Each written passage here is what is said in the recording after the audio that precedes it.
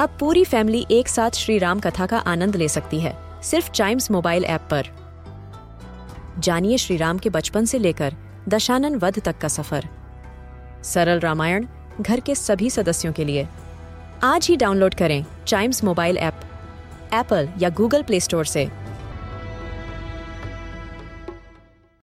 This is Chimes Radio original podcast. 5 oceans, 7 continents, and so many countries.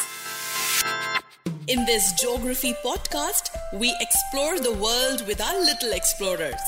Talk about the countries, their flags, and lots more. In this episode of Chalk and Duster, let's talk about that country which is the last surviving monarchy in the African continent. Swaziland for us. Also called Eswatini, officially called the Kingdom of Eswatini, this country is almost surrounded on all the sides by South Africa. It is a completely landlocked country, and to the northeast only, it is bordered by Mozambique. Its capital is Mbabane. The languages spoken are Swazi and English, and the people living there are called Imaswati. There are a lot of things which are interesting about this country. Firstly, it is one of the smallest countries in Africa. Earlier, it was called Swaziland before the country got its independence, and later on came to be known as Eswatini.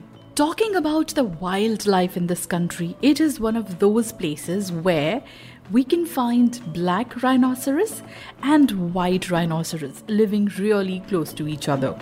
There is a very unique festival that happens here. It's called the Bushfire Festival.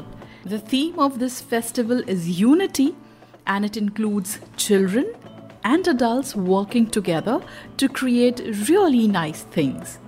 And whatever money this festival makes, it is used to fund education and healthcare throughout the country. The country has many craft makers.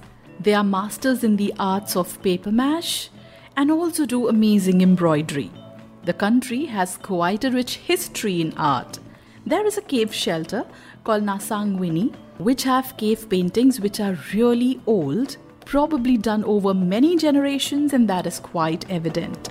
The country also has nature preserves like Maloloya Nature Reserve, where many animals like impalas and zebras walk together in groups. People, those who live there, are mostly tribals, and they like wearing their traditional clothes which are really colorful. They love to dance wearing the colorful attire. Every year, 10,000 young women perform for the queen of the country. Now let's take a look at the flag of this country. Swaziland or Eswatini's flag is a very traditional one. It is a horizontal pentastripe. The top stripe is blue, second stripe is yellow, third stripe is red, then comes the yellow stripe and then the blue stripe, and on it there is a large black and white Goni shield which covers the 2 spears and a staff which is decorated with feathers on both the sides. So that's the flag of Eswatini for us. To know about other countries, their flags and interesting things about them, listen to more episodes of this podcast. And don't forget to like, follow, subscribe and share Little Explorers.